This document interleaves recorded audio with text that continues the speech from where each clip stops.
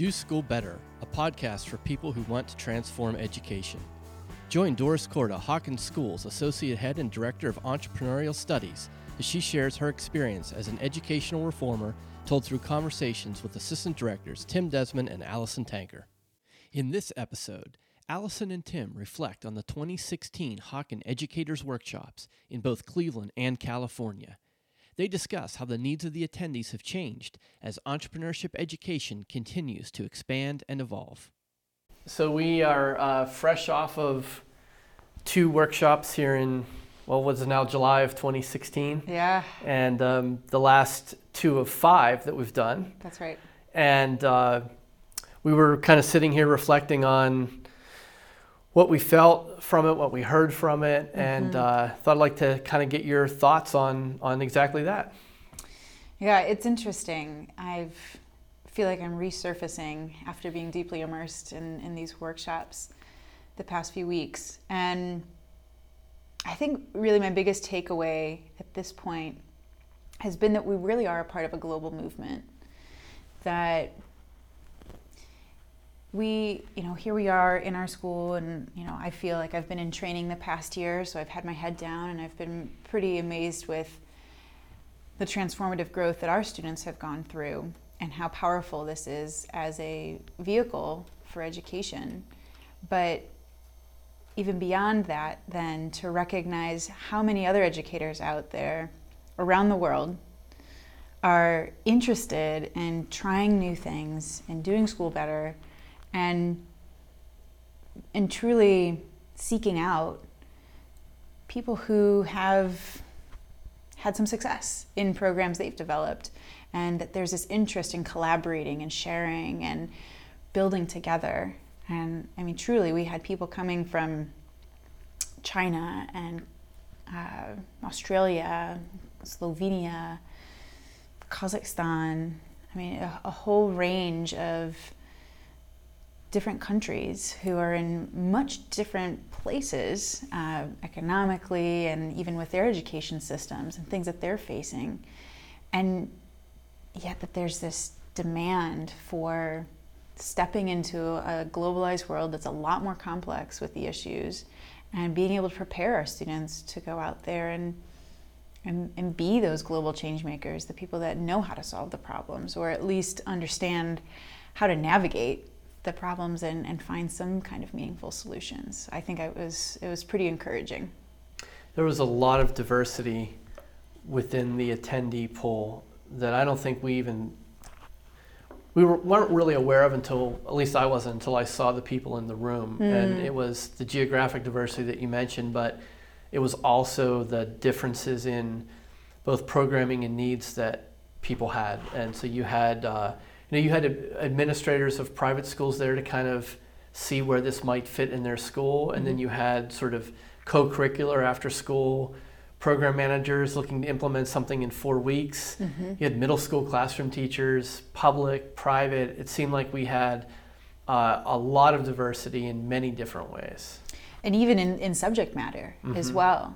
The interesting piece here was we had a number of teachers who really wanted to test out how you can use real world problems to solve challenges in their own class, whether it was a science class or a math class or history or English. I mean, there was a number of different lenses or disciplines that people were interested in using still, but by taking this new kind of approach that Doris has built out over 20 years of her career. I mean, this is her life's work, and to be able to share that with people who are eager for a how. I mean, everybody in the room is pretty aware that education is broken, and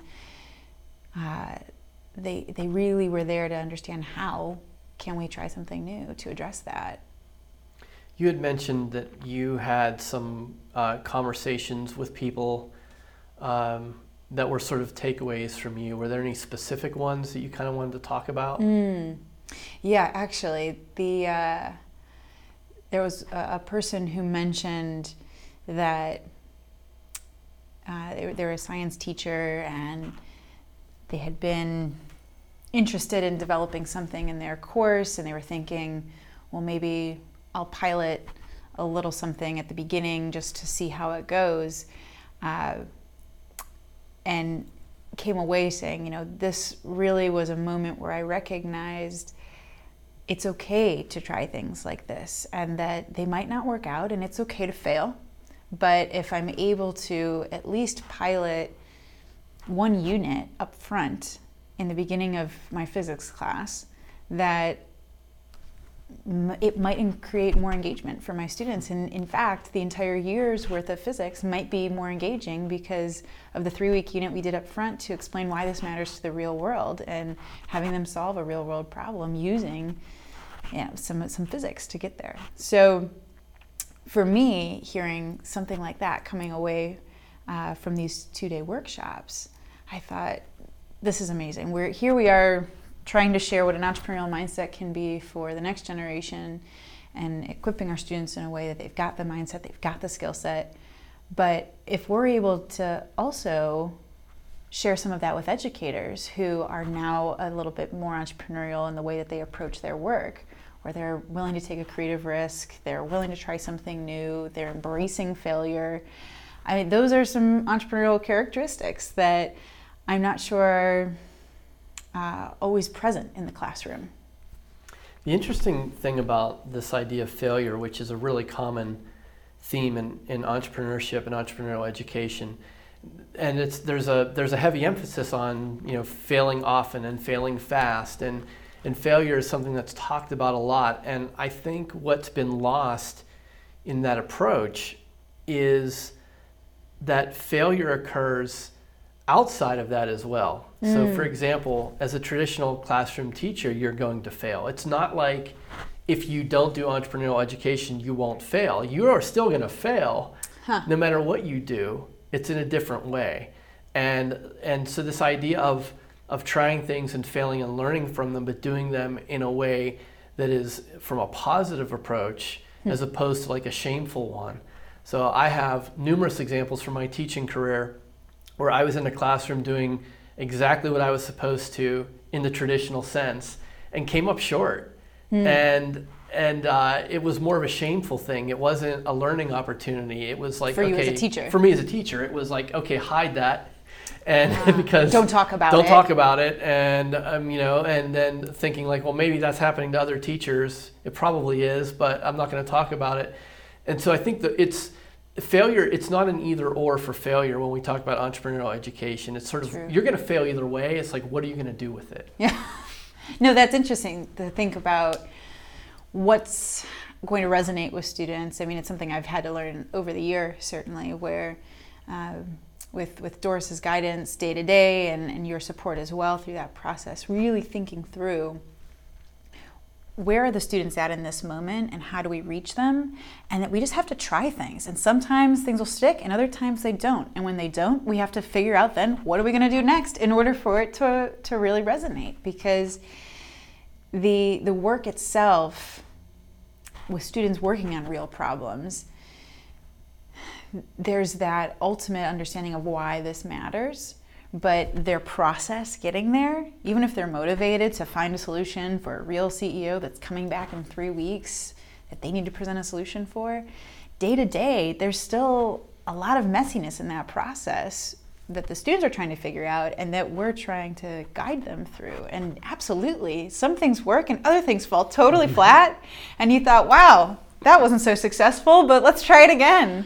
And I appreciate that as a teacher this first year, that you and Doris have given me such space to fail. I remember I came in the door and you both said, listen, you've never really done this before inside of a school. We expect you're gonna fail. We expect that you're gonna screw this up, and we're here to help support you through that so that the class experience isn't compromised for the students. And I've been incredibly grateful for that leadership, because I really felt like it's been a mentorship kind of relationship, like I'm an apprentice in some ways, where I can really learn day to day by doing this work and then reflecting on it after the fact, through conversations with Doris, conversations with you, where I'm thinking through why was that successful, or why didn't that work today? What can we try tomorrow?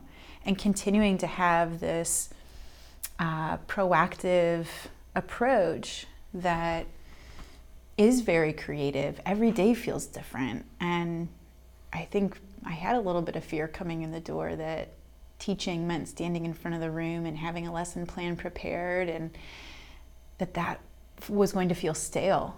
But this model, again, that Doris has created, allows a lot more space for creativity and requires you to be much more invested in the moment, to find where the students are and fill their needs, so that kind of fill the gaps in whatever needs they have, so that their learning can happen in a transformative way. And that feels really dynamic and exciting from an entrepreneurial perspective, which is more of my background. It's something I not only heard, but something I found myself emphasizing even more so in this workshop than previous ones, was this idea of being completely honest and transparent with the students in saying up front, we're going to try some things and they're not all going to work. And I don't have all the answers, and I don't know the perfect path. And I think that was very different.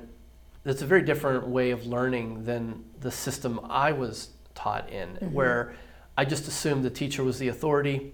The teacher showed no weakness. And in fact, as students, we tried to find that weakness and exploit it. Like, that was part of the game, you know? Interesting. And I think sort of in listening to people and talking with people at this workshop, not only was there an understanding that you almost have to partner with students, but there was sort of a desire to be more transparent and to show themselves as learners, not just as educators, and that's a big component of this type of learning.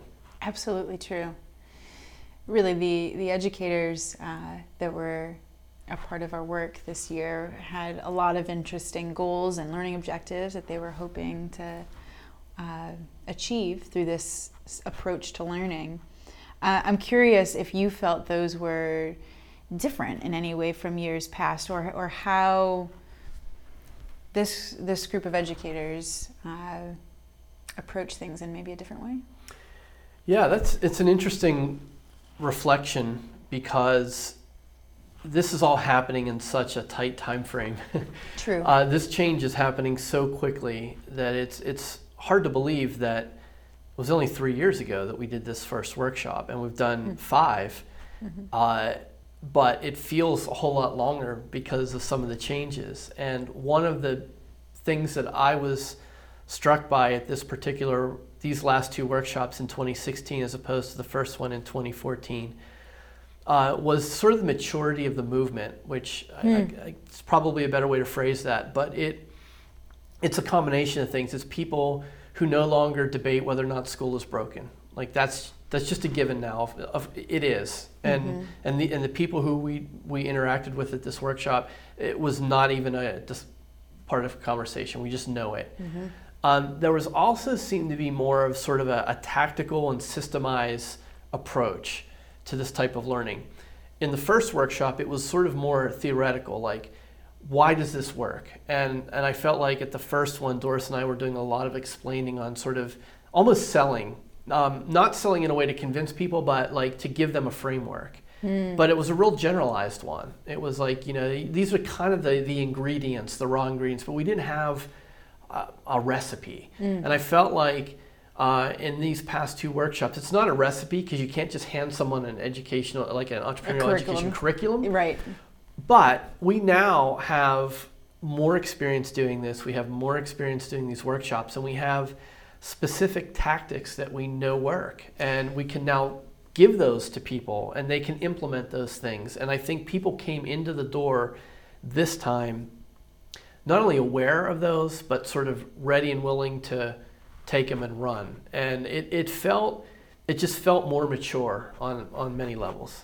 That's a really great point, actually, because I was talking to Doris a bit about this work, and the systems that are in place here that over time have been put in place. I mean, this course is the most highly developed version of the model that she's put together. And that we're now in a place where we've been able to systemize it and understand where those patterns are, and here are the key ingredients, and here's how they flesh out. Here are the assignments that come next, and here are the types of workshops we do in class with the students when they need to understand prototyping, or when they need to do empathy interviews, or whatever it might be, and that we can get pretty granular. And I was actually surprised how much of that the educators really wanted.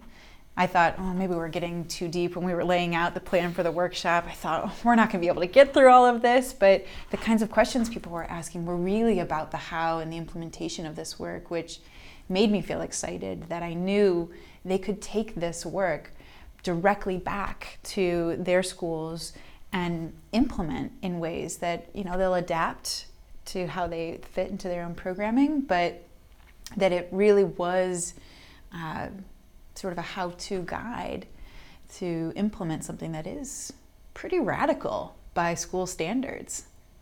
The truth of it is, this is just what it is, but we are practitioners, and we have been developing this program at our school while we're teaching the class to real students in real time. And it's not theoretical, it's not based entirely and only on research, and that research is an important component. I'm not minimizing it. Sure. But I think to your point of attendees coming into the workshop and looking for tools, they are tools that we have tested and tried and either succeeded or failed or both, and with real students in a real course doing real work. And hopefully that type of experience is valuable, and I found myself talking to people and saying the same thing, like, hopefully you can steer around the pitfalls that we fell into, because we've tried this with real students, and we know some of the things that are going to work and some that won't. Well, and I know a number of the attendees also appreciated being able to have those conversations with the students that we brought with us, who were able to share from their perspective things that were successful, things that fell short, and bounce ideas off the students as well, that they said, here's what I'm thinking about doing in my middle school public school class.